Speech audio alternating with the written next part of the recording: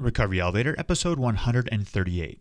And to find other people that are in the same boat as you, because you're not alone. Like, there's always at least one other person in this world that has gone through or feels the way you do. So just don't do it alone. Do it, but don't do it alone.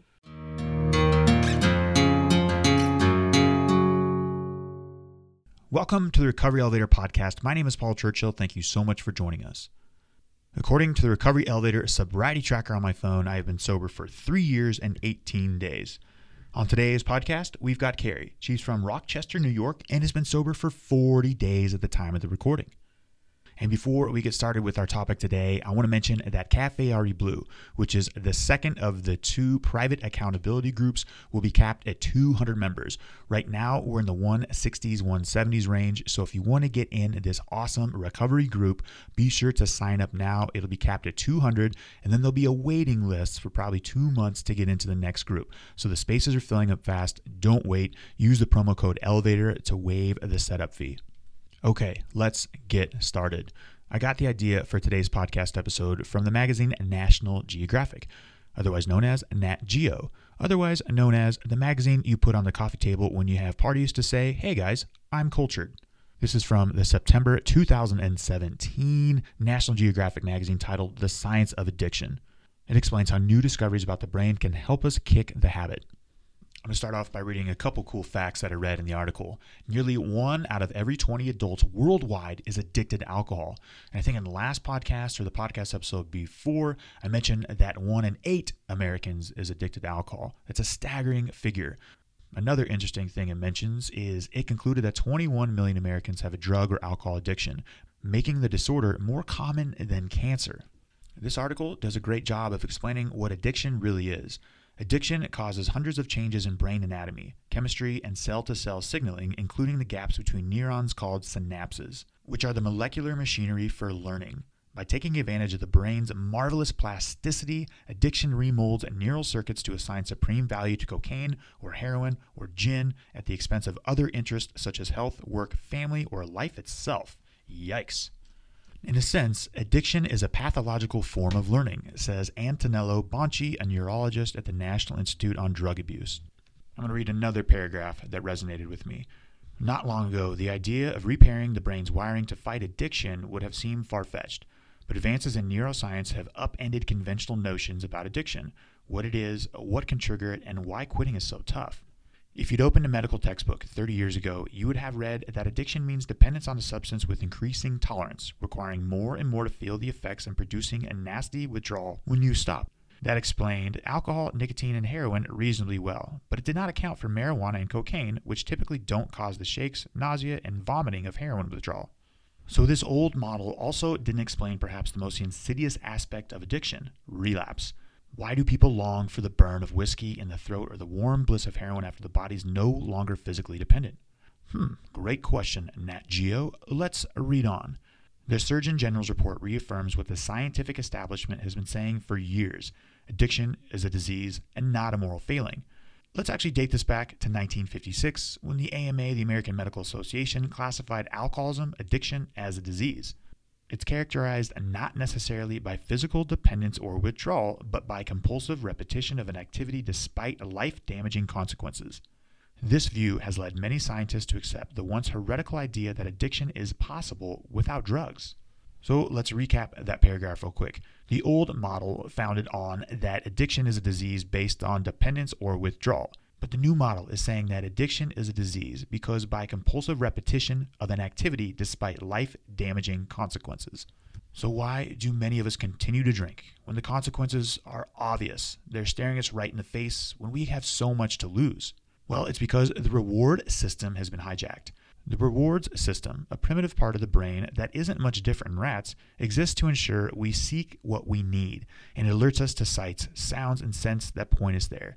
It operates in the realm of instincts and reflex, built for when survival depended on the ability to obtain food, sex before the competition got to us.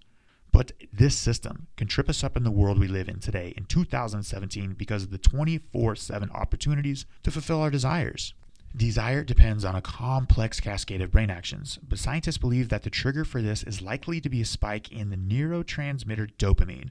And again, dopamine is not the thing that gives us pleasure. Dopamine is the learning molecule. In the world of addiction treatment, there are two camps. One believes that a cure lies in fixing the faulty chemistry or wiring of the addicted brain through medication or techniques like TMS. And TMS, which they explain at the beginning of the article, is transcranial magnetic stimulation. And the first camp also believes to adjunct this with psychosocial support. The other camp sees medication as the adjunct, a way to reduce craving and the agony of withdrawal while allowing people to do the psychological work essential to addiction recovery. However, both camps agree on one thing, and that the current treatment is falling short. So basically, let me summarize those two camps, and I'm also going to add a third camp on there. The first camp would be 12-step treatments and cognitive behavioral therapy. The second camp would be 12-step treatments, cognitive behavioral therapy, and medications. And then the third camp is going to be medications only. There's a lot of hype these days about naltrexone, baclofen, these meds that come in tablet form that can solve this problem. Again, in my experience, and after interviewing over 100 people who have been successful in sobriety, the treatment does not come in tablet form. The article states, in Buddhist philosophy, craving is viewed as the root of all suffering. But there's growing evidence that mindfulness can counter the dopamine flood of contemporary life. Researchers at the University of Washington showed that a program based on mindfulness was more effective in preventing drug addiction relapse than 12-step programs. In a head-to-head comparison, the studies showed that mindfulness training was twice as effective as the gold standard behavioral anti-smoking program. Again, that's anti-smoking, not quitting drinking, but at the end of the day, addiction's addiction. Mindfulness trains people to pay attention to cravings without reacting to them. The idea is to ride out the wave of intense desire. Mindfulness also encourages people to notice why they feel pulled to indulge. Studies have shown that meditation, quiets the posterior cingulate cortex, the neural space involved in the kind of rumination that can lead to a loop of obsession. To summarize, I think it's pretty cool that Nat Geo did an article on addiction, and it made the front cover. Like I mentioned earlier, more people suffer from this disorder than cancer.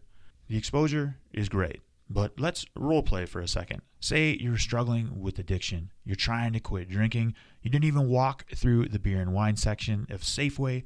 That is a grocer chain here in Bozeman, Montana. And then you're cruising through the magazine aisle. You see this magazine on addiction and say, awesome, this is great. I'm going to get some answers.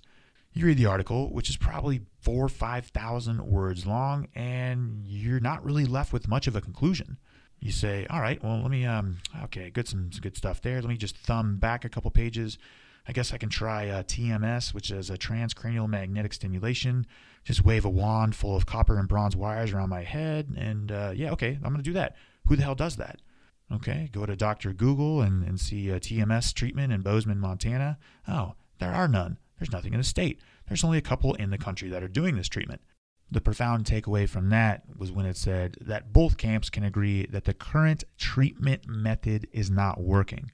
In fact, I think the most effective form of treatment wasn't even mentioned in this article, and that's community.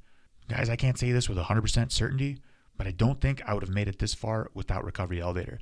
And no, not the podcast. That's me solo, gabbing behind a microphone. If I was just doing this podcast, I'd have been a goner a long time ago. It's the communities, the private groups, the connections with other like-minded individuals that have kept me sober this long. In fact, this morning, I had the pleasure of meeting a gal in one of the Cafe Airy groups who's in her mid-70s. She actually learned how to do Facebook just to be part of the group. It was so awesome to have that face-to-face connection. Okay, enough out of me. Let's hear from Carrie. Carrie, how are you? Good, Paul. How are you? I'm great. Thanks for asking. Carrie, let's get right into this. How long have you been sober? Today marks 40 days. 40 days. Congratulations, Carrie. And give listeners a little background about yourself, maybe where you're from, what you do for a living, how old are you, do you have a family, and what do you like to do for fun, Carrie? Well, I am 30 years old. I live in Rochester, New York. I am a registered nurse. I like to be a nurse, obviously, first and foremost. I really enjoy going outside with my dog and kind of just learning what I like to do, to be honest with you, because I used to say that I like to do a whole lot of things, but I really kind of put a lot of it on the back burner when I was drinking. Yeah, I agree with you on that. There's a whole lot of things that I liked to do while I was drinking or while I was drunk, and when I got sober, I had to kind of experience new hobbies. And one of the big ones that emerged was running and hiking. I love that stuff. Didn't do too much of running and hiking while I was drunk or super hungover, so it didn't quite happen. But yeah, what are you finding in these 40 days that you like to do? Well, I've always really liked to actually run and hike, and I played sports growing up, and I kind of did that throughout drinking, but it always kind of just took the back burner. And while, I had all intentions on doing it a lot in my mind, I was always trying to figure out the next time I was going to have a drink. So in these 40 days, I have actually become a lot more consistently active. I'm picking up knitting again, as nerdy as that sounds. And, it's been a busy summer just because my fiance is an artist and it's her busy season right now. So we've been doing a lot of art shows and really just kind of diving into wedding planning for next year. So that's kind of been taking up a lot of the time and making the time go by nice and quickly. Old Time Rock and Roll by Bob Seger. Highly recommend you play that one at your wedding. That one crushes it. I think he was just here in Rochester yesterday, actually. Serious? That's kind of strange. Yeah. That's awesome. Yeah, I actually do. Yeah. And Carrie, let's back it up a little bit. You're 30 years old. When did you first start to notice that perhaps you don't drink normally? Well, in high school, I really didn't drink all that much, to be honest. I drank maybe twice to get drunk in high school with some teammates or just friends. And it really wasn't for me. It didn't really strike me as anything all that fun. Then I went to college and did what I thought you were supposed to do in college and drank a lot, went out to the bars. I moved from home an hour and a half away from where I am now and just thought, and I moved right to an apartment, so I didn't really have any dorm life, any like icebreakers and team building as you would in your first couple weeks of college. So I went straight to the bar really with my roommates and didn't really stop since. And my early college years, it really didn't seem to be quite of a problem, but I did get myself into some pickles a couple times. But it kind of started being an issue in my later 20s when, I've always been kind of an insecure person, and my insecurities really started to play out the more I drank, and I became somebody who I just really didn't even know once I'd had too much. So that's when it really started becoming a problem, when I started really not knowing who I was while I was drinking and waking up the next day. And I ended up with an alter ego name, which to this day, she doesn't exist anymore, but I'm kind of retiring her. And that's... Wait, did you give yourself this name, or is this a name from your friends? No, my sister and my brother-in-law kind of started as a joke, and they just, one day I heard them say the name Carol, and I was like, who's that? And they were like, it's you when you're drinking. So I was like, oh, that's funny, ha, ha, ha. And then it just kind of became a thing, and every time I would drink, they'd be like, oh, no, don't let Carol come out tonight, or the next day, if I wasn't around my family, they'd be like, so how was last night? Did Carol come out? And it was funny for a while, and then it actually became like scary. And I would anticipate the night going where Carol wouldn't come out, and then the next day, if she did, then I had to figure out who I needed to apologize to, and where I had to go from there to kind of bandage anything that I had broken with relationships or members of my family, or Sure. Now, would Carol come out in mostly blackouts? Actually, it just kind of depended on how I felt that day sober, I feel like. It kind of started, she would come out at any time, really. I could have been a little bit buzzed, and it would just I'd get set off, and I would feel snarky, so she'd make a bitchy comment, or if I was blackout, then I really didn't know, and I had no control if she was coming or not. So sure. I just feel like she was my insecurities being magnified. Yeah, and do you think you drank because you were an insecure person, or was it kind of reverse, like you were, just being Carrie, and all of a sudden you drank, and all of a sudden you became insecure at that moment? I think I always deep down got excited when I was about to drink, and I think it was intentional, maybe subconsciously intentional because of the insecurities. I'd be like, yes, I can finally relax, or I can finally just chill for a little while. But then it was quickly surpassed, and I never was able to just kind of drink slowly or drink one or two at a time. And I think that ultimately it was my insecurities leading me to drinking. Gotcha. Now, did you or Carol ever have a rock bottom moment? Was this 40 days ago? Yeah, what caused you to make this decision to get into sobriety? I feel like there are so many situations in which I should have chosen at that time was a good time. But 40 days ago, I mean, I think gratefully 40 days ago started a time where I felt like it was my decision to stop, not because I hit a rock bottom or because I did something completely disastrous. That had happened previous, and it still didn't make the decision for me, because I'm like that kind of person who I hate being told to do something. I hated when people told me, like, maybe you should stop drinking. Or it was usually my mom saying, it's not a bad thing to be a non-drinker, but I just hated the idea of doing it because of somebody else. I don't like that. Did anybody besides your mom ever tell you that? Fiance suggested it before, and she's always been supportive of whatever decision I'd make, but I think deep down she was always nervous about Carol coming out or me being mean or me being insecure, and it always induced some sort of like depression in me, and I have underlying, I have anxiety at baseline, and so just drinking just really, really magnified everything that was negative in my life. Can you comment a little bit more on that one? I feel like that's going to resonate with a lot of people, especially myself. I, at baseline, have also experienced anxiety. I continue to experience anxiety, not nearly as bad as it was before. But you mentioned that the drinking exacerbates, it magnifies all these emotions. You tell me about a time when it did just that? I would say there was a lot of them. Actually, during one of my cousin's weddings, which was about 5 or 6 months before I started nursing school, we were having a great time, and I was freshly broken up with, maybe like a year into a breakup, but it kind of still bothered me. And I was at this wedding, and I was just like drinking IPAs like they were water. And I always thought, oh no, I'm a heavyweight, and I was never really a heavyweight. I just like to think of it like that. And I ended up being really ridiculous, and I was insecure about being alone at this wedding, and I ended up leaving and trying to make plans with one of my cousins to go out to the bar afterwards. And my sister and my brother-in-law were driving me back to my mom's house, and I wanted to go to that bar that I planned on going to, and they wouldn't let me, obviously. They were like, nope, I think you've had enough. And I don't remember this. They had to film me the next day, but then I was threatening to jump out of the car while they were driving me home safely. And it just was so low for me, and it felt so bad because obviously nobody would do that sober, and I was so sad that I couldn't get my drink at the bar. And the next day, like, it just exacerbated all of the negativity in my life because I had to go that cycle again of, I'm sorry for doing that yesterday. I didn't really mean it, didn't mean what I said. And I can't tell you the number of times that I've said or felt really bad about being alive while drinking.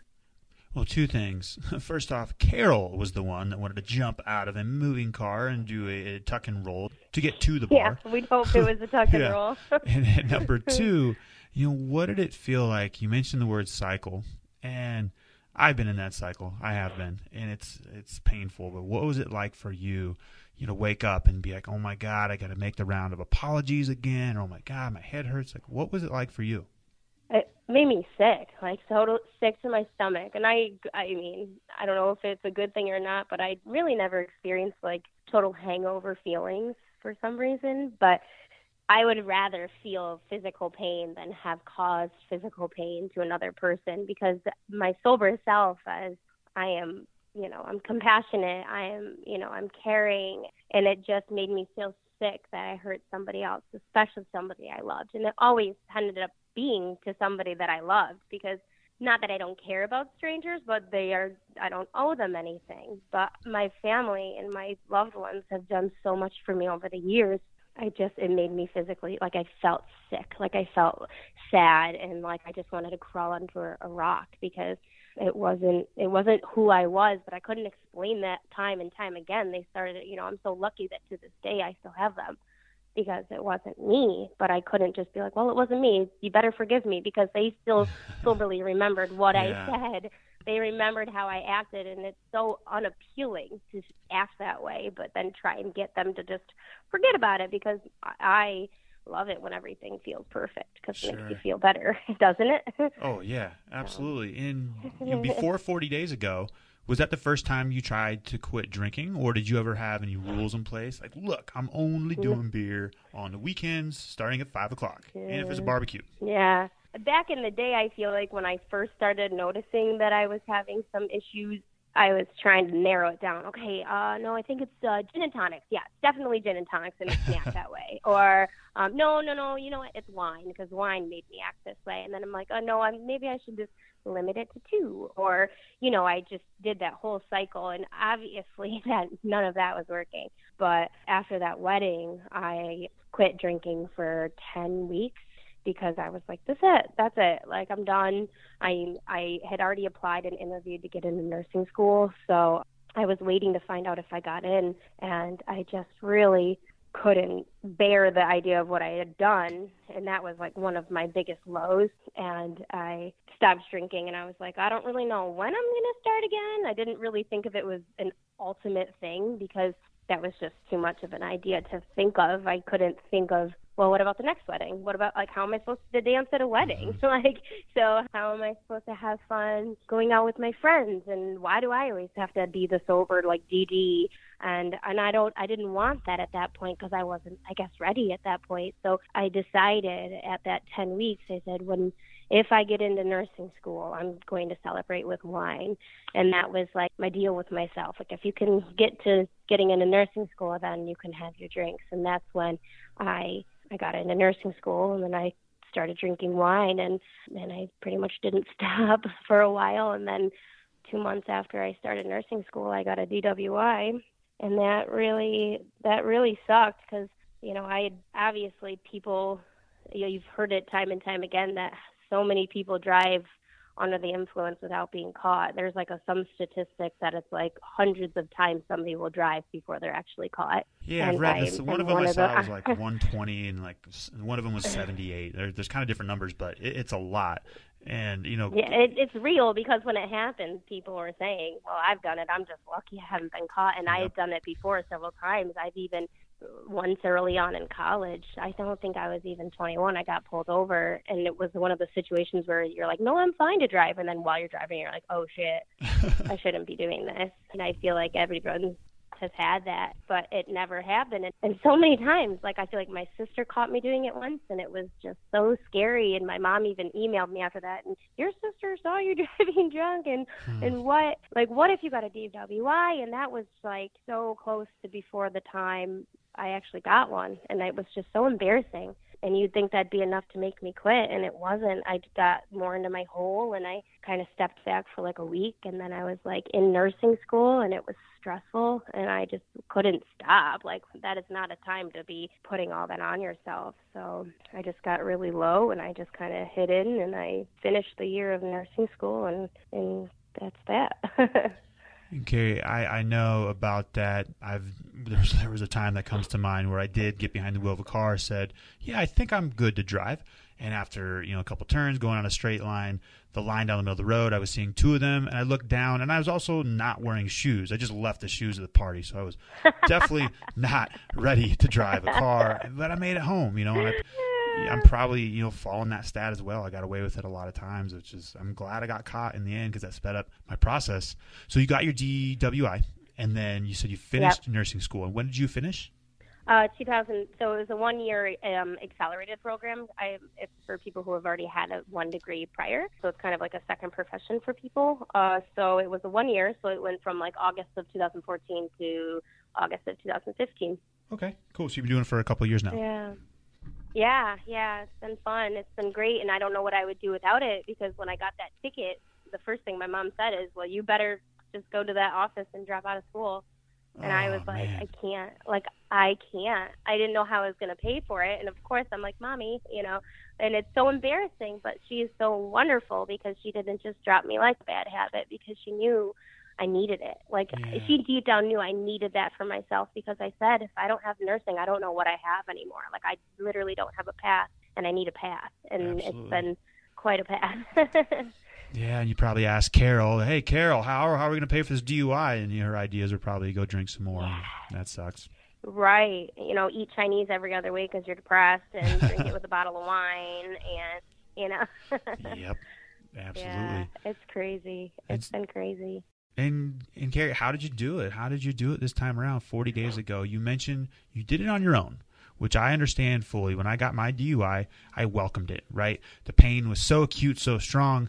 I said I'm done. This is the worst experience of my entire life, but it wasn't really on my terms. So I understand I continued to drink for another month and a half. Tell me more about what it was like for you.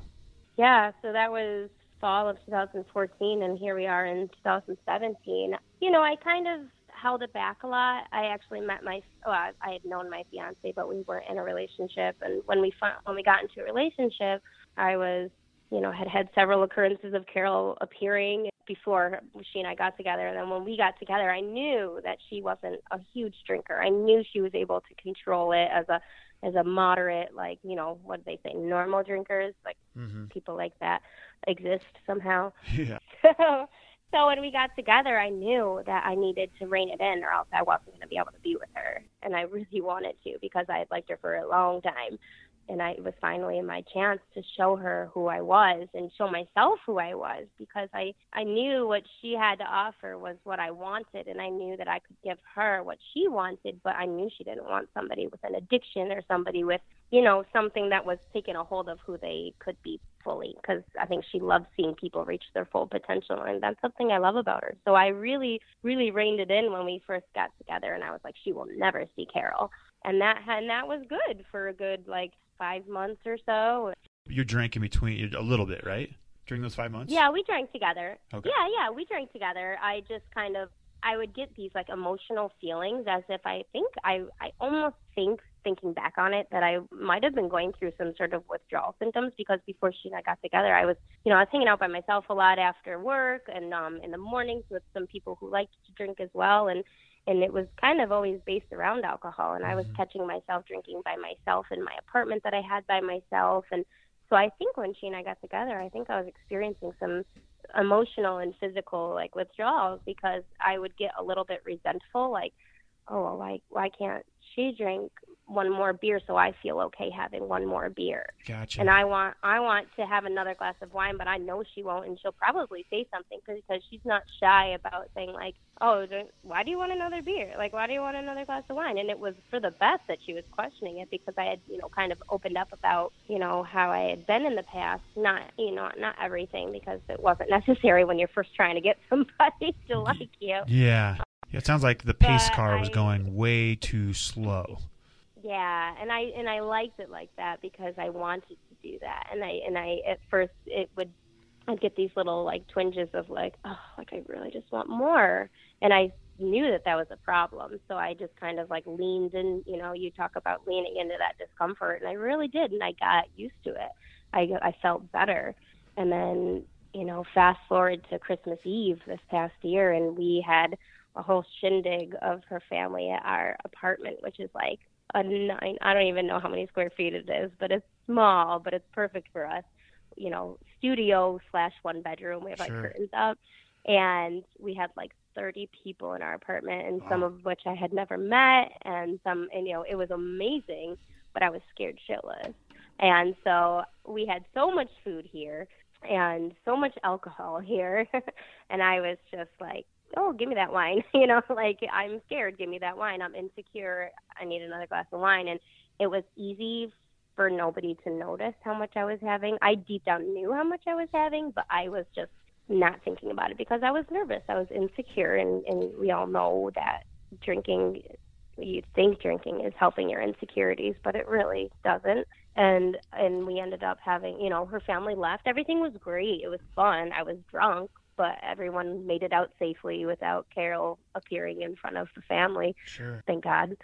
So, and then they left, and we were going to go to bed, and I had to work the next morning at 7, and it was 11:30 at night. And I went to take the dog out, and I said something snappy, and, one of the things about dating somebody of the same sex is emotion things, hormone things. It was kind of it's not she forgot about what I said by the time I got back with the dog, and then it kind of festered a little bit, and then it kind of just exploded, and I was just so mean, and I just said things that I just knew were hurtful, because just to poke the buttons and to, and to really just stir it up, because I that's what Carol did. She just said things that she knew were going to hurt because she was feeling bad about herself, but would rather just take it out on somebody else. So after that night, it was really hard to kind of get her to understand, like, I'm like so sorry. It was like one of those things where you wake up in the morning like, holy crap, like, well, I got to go to bed, I got to go to work. And I had to work a 12-hour shift nursing, feeling that might have been a hangover that day because I just deserved it. And I barely talked to her on Christmas, and it was really sad and really scary because I didn't want to lose her, but I pretty much deserved to if I did. Yeah. And so thank God for her, and thank God for her patience and her willingness to see me through. We kind of came up with like a game plan like you do, and it was like, okay, I'm only going to have one. And if it's or I can have 2 drinks. And if it's an IPA, only 1. And if it's wine, 1 glass, so you put in the things in place again. And now, was your fiance on board with this plan? Did you guys construct this with strategy, the 2 of you guys? We kind of did, because very soon after that party, we had to meet up with her cousins before they went out of town. And it was, of course, at a bar. And I was like, so, like, I'm uncomfortable because I barely know these people, but I don't want to drink because I'm uncomfortable. And I was trying to be so realistic about it and saying, yeah, I know I have an issue. And like I said, I hate when somebody tells me that I'm something. Like, I hate when someone says, you're drunk. I'm like, no, I'm not drunk. And, like, I try so hard to act like I'm not drunk, but I'm not, like, I'm not drunk. I'm not drunk. I'm just, like, super glossy-eyed. I'm happy. No, I don't know. Like, a lot of the people I feel like I hear you interview talk about, yeah, I was always trash at a party, but I was so good. Like, nobody could ever tell. I'm like, I'm not that person. Like, I wasn't falling, but I was either, like, mean or just, like, you could tell. Like, I'm not very inconspicuous. I'm loud.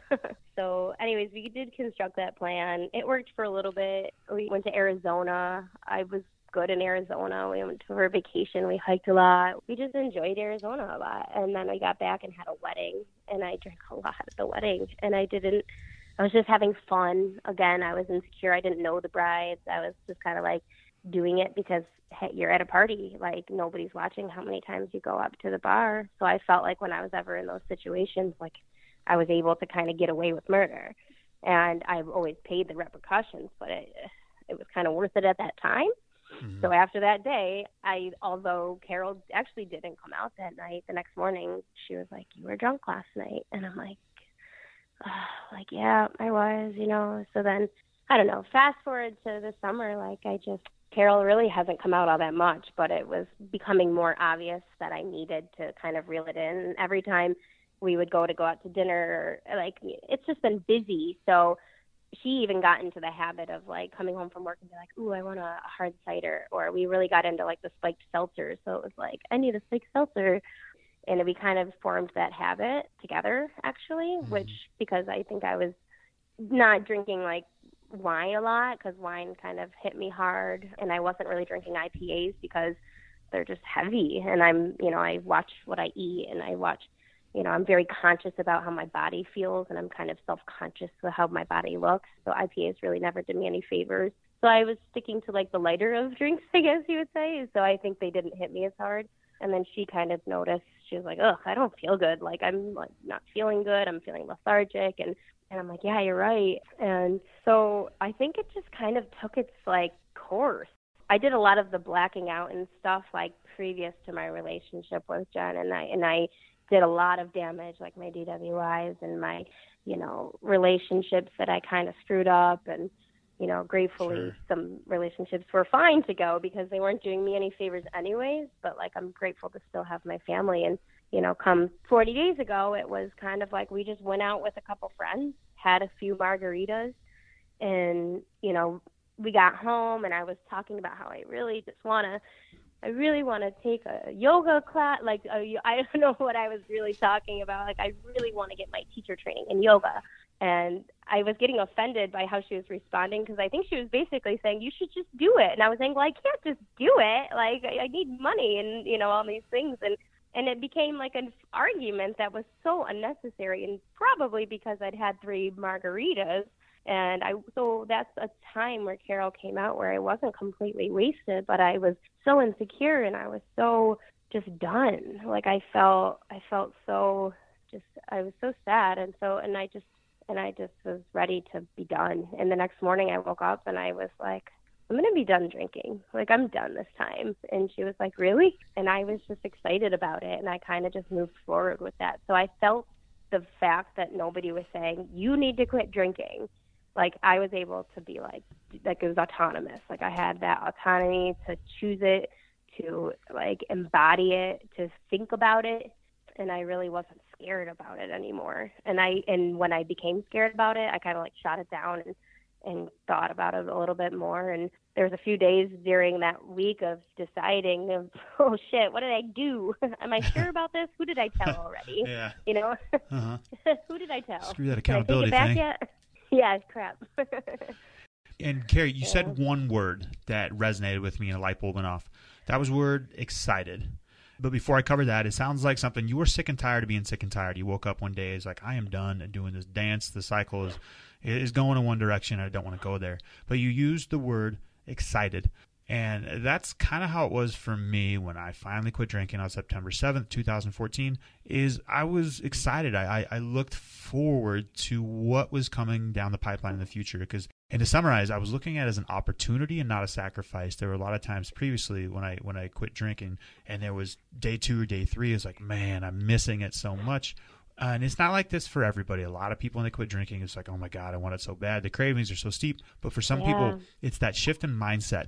It is an opportunity, and you're excited for that opportunity. And how is that shift in mindset, or is that even resonating with you? Yeah, no, exactly. That's so completely true. I was excited at the fact that I just didn't have to worry anymore. I didn't have to go out to dinner and worry about if my second order of beer would be frowned upon because it was too much, or if I had to go driving somewhere because my sister lives 15 minutes down the road. But if I went down there for dinner and I had wine, I was always so scared to drive home, even after like a glass, because of obvious reasons in the history of my life. So I was excited that I didn't have to worry anymore. And I was excited to explore my options of sobriety, of meeting other people who are like me. And I really, at first, was like, there is no 30-year-old on the planet that is doing this. Like, this is crazy. And turns out there's a lot of young people, and it's so cool. Yeah, I was just going to correct you on that one, but you're not alone.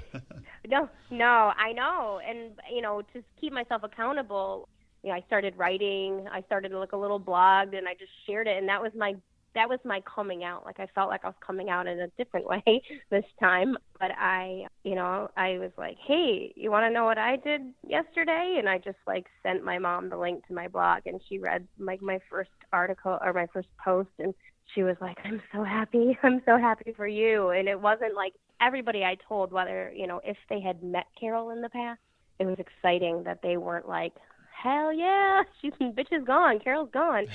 They weren't like that. They were just like, I'm so happy for you. This is a great move. Like, let me know what I can do to support you. And the people who hadn't met Carol were the same exact way. Like, great move. What can I do to support you? And just, a couple people. Nobody really was like, that's stupid. Like, you don't have a drinking problem. Everyone really. One person was like, oh no. And I was like, yeah, no, seriously, read this and you'll understand. Like, it's easier for me to have you just read something than for me to try to explain it where you fully get it, because that would make me tired. Yeah, and Garrett, Garrett, probably 10 episodes ago, he sent his mom the link to this podcast, to his interview, and his mom's like, oh my God, I had no idea. Because sometimes you can't really explain it. And I encourage you to do the same when this comes out. And so how did you do it? You've got 40 days of, it sounds like accountability was a huge piece, and kudos to you. A lot of people just kind of skip right over that. They kind of like walk in the back door of AA or walk in, the back door of sobriety with nobody seeing. It sounds like you didn't do that, but what's been the bulk of your program so far?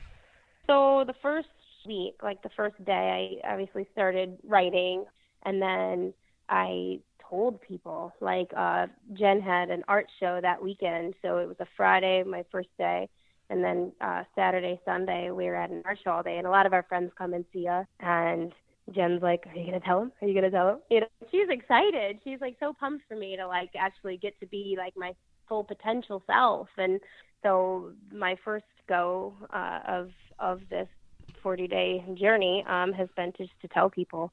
And so that's what I did first. And, you know, when I had a good basis of friends and family under my belt, everyone was so darn supportive. I started reading. I think research was definitely a big part of my first few days. I researched, you know, alcoholism in general, because I still have kind of an issue with the word like alcoholic, because like, yeah, all signs point to alcoholic, but it's so hard for me to like label myself. I've never been quite a labeler. I definitely know I have a problem, and alcohol and I don't get along. We really don't like each other. So I would, you know, just read a lot. I read, you know, I listened to your podcast so many times, like whenever I could, really. I think I emailed you and said, I wish I could take a week of vacation just to catch up, because I really wanted to hear them all. I want to hear them all. It's pretty impossible, though, when thanks for listening. Pretty active at work. No problem. And then I think the week after, my second week, I went into an AA meeting. I didn't intend on doing it so soon, because I was like, nope.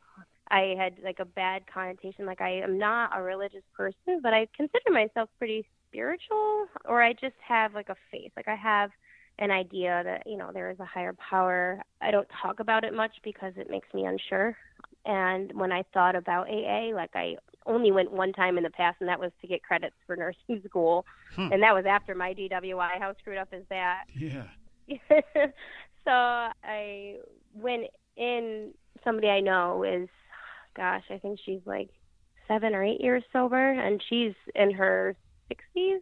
And Jen contacted her, because I know her through Jen, and she said that she would meet us at it was a Universalist or Unitarian church, and it was an all-women's meeting. And I was like, okay, I can get down with that. Like, a Unitarian church seems to be a lot, you know, very open-minded. You know, I can almost guarantee it's not going to be God this, God that, which is fine. And, you know, I've gone to 3 meetings at this point, and I'm getting more down with it. Even when people say like they're very religious, or if they are, you know, they believe that it was God that brought them to the sobriety, like, I'm like, cool, like, good for you. Like, whatever it takes for somebody to have that power within themselves to make this decision and to keep going with it, I think that is just so great. Who am I to judge how you get here? Yeah, and same thing with me. Who am I? It's kind of why I'm asking all these questions. I'm curious, because there's so many ways to do it on this podcast. We've heard people go through AA. We've heard people get sober and continue to stay sober who've never even been to an AA meeting. There's so many ways to do it. No. And Carrie, we have reached the rapid fire round. If you could answer these questions within 30 to 60 seconds, that would be great. Are you ready? Okay. Okay. All right, Carrie, number 1, what was your worst memory from drinking? Let me count the ways. I have many, but I guess one of the worst ones would have to be when I lived across the street from my sister. I got home from a concert, and I was plastered, got dropped off safely, went to the bathroom, and then I couldn't find my phone, so I thought that it might have been in my friend's backseat of his car. So I got in my car, drove across town to arrive at his door, and he's like, what the heck are you doing here? And he had to like call another friend to drive my car while he drove me back home. And my sister was waiting on my front porch for me, screaming at me, because she knew. She's like, I saw you stumble to your front door, like, I saw you do this, and I can't believe you're doing this, and, you know, why would you do that? And then it turns out my phone was just under my pants, where I had gone to the bathroom right when I got dropped off at home. So that sucked. That's funny. We've all heard of the aha moment. Did you ever have an oh shit moment indicating that you couldn't control your drinking? I would say one of my oh shit moments was my DWI. Like, how could it not be? And I also hate to admit, but my dog was with me when I got it. And the next day, my oh shit moment was, what if something happened to somebody else? It wasn't even about me at that point. It was like, what if something happened to somebody else? What if something happened to my dog? That really scared me. That was oh shit for sure. What do they do with your dog in a DWI? Do you have a friend come pick your dog up? Well, I got put in like the back of like that big like drunk tank or whatever they call it, and I was like crying because I felt so bad. And those places are canine friendly. There's police dogs, right? No, I was in the back of the truck. She was kind of just hanging out in the back of my car like, Mom, what did you do? Man. And so one of my friend who I was literally like a minute from where I needed to be anyway. And so she came and she grabbed the dog. And gotcha. I was so boggled at that point. I really don't remember like the coordination of getting my car and me and her and everybody back to where I was supposed to go. Yeah. And next question, Carrie, what's your plan in sobriety moving forward? You've got 40 days. What's your plan moving forward? Right now, I want to just keep learning. I want to get out of my comfort zone a lot more, especially at those meetings, because I think there's something about being online and being in Cafe RE, which is amazing. But in real life, I want to actually meet up with somebody and have coffee, explore those steps, because I actually have no clue what they even are. And with that AA, I kind of want to learn the Serenity Prayer, because it's embarrassing when everyone's saying it and I'm like, what? Like, I don't get it. So that's something. And I also want to learn, what other options are out there with seltzer water. So. Yeah, absolutely. And then in regards to sobriety, what's the best advice you've ever received?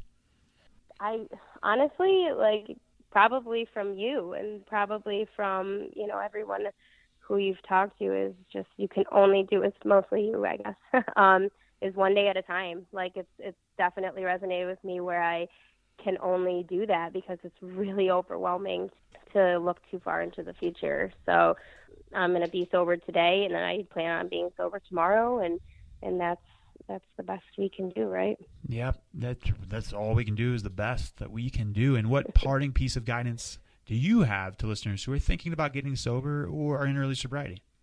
I would say, first of all, tell somebody else. You first fail is trying to do it alone. So do research, look into alcoholism itself and then sobriety itself, and kind of come up with like your own little game plan, and to find other people that are in the same boat as you, because you're not alone. Like, there's always at least one other person in this world that has gone through or feels the way you do. So just don't do it alone. Do it, but don't do it alone. Don't do it alone is the key. I've tried, those of you who are listening, to do it alone, and I couldn't do it, and I haven't met someone who has. And before we depart, right, Carrie, give listeners your own customized "you might be an alcoholic if" line. Okay, because I really hated when people would tell me, what I was or what I wasn't. I'd say, you might be an alcoholic if you don't like being called an alcoholic. Yeah, that's a great one. Yeah. And Carrie, thank you so much for joining us today. You're welcome. Much appreciated. Congrats on 40 days. That's awesome. Keep moving forward. You're going to rock it. Thanks. Before we depart, I got two things. I want to read an email that I got on September 15th from a gal named Samantha. Yesterday was the first day I decided to stop drinking because I couldn't stop. This morning I searched for sobriety podcasts and found Recovery Elevator. Samantha, congratulations. That email was a big step forward to you. You just told the host of the Recovery Elevator podcast your goal to get sober. You probably didn't think that he was going to read it on the air, but yeah, you just created a lot of accountability. And if you hear this, Samantha, this episode is going to come out in probably 3 weeks from the time of the recording. I hope you're on day 22, 23, 24. But you know what? If you're not, who cares? Get back up, keep moving forward. So hey, Samantha, email me back when you hear this episode and let me know where you're at in your journey. I'd also love to see Samantha's reaction right now. She's probably like, oh, shit. I wish I hadn't sent that email. Well, Samantha, the cat's out of the bag. There's only one way to go, and that's forward. In the Cafe RE private communities, I often see the post, how to pick a sponsor. Well, here's a tip. You want to find a sponsor that has a sponsor.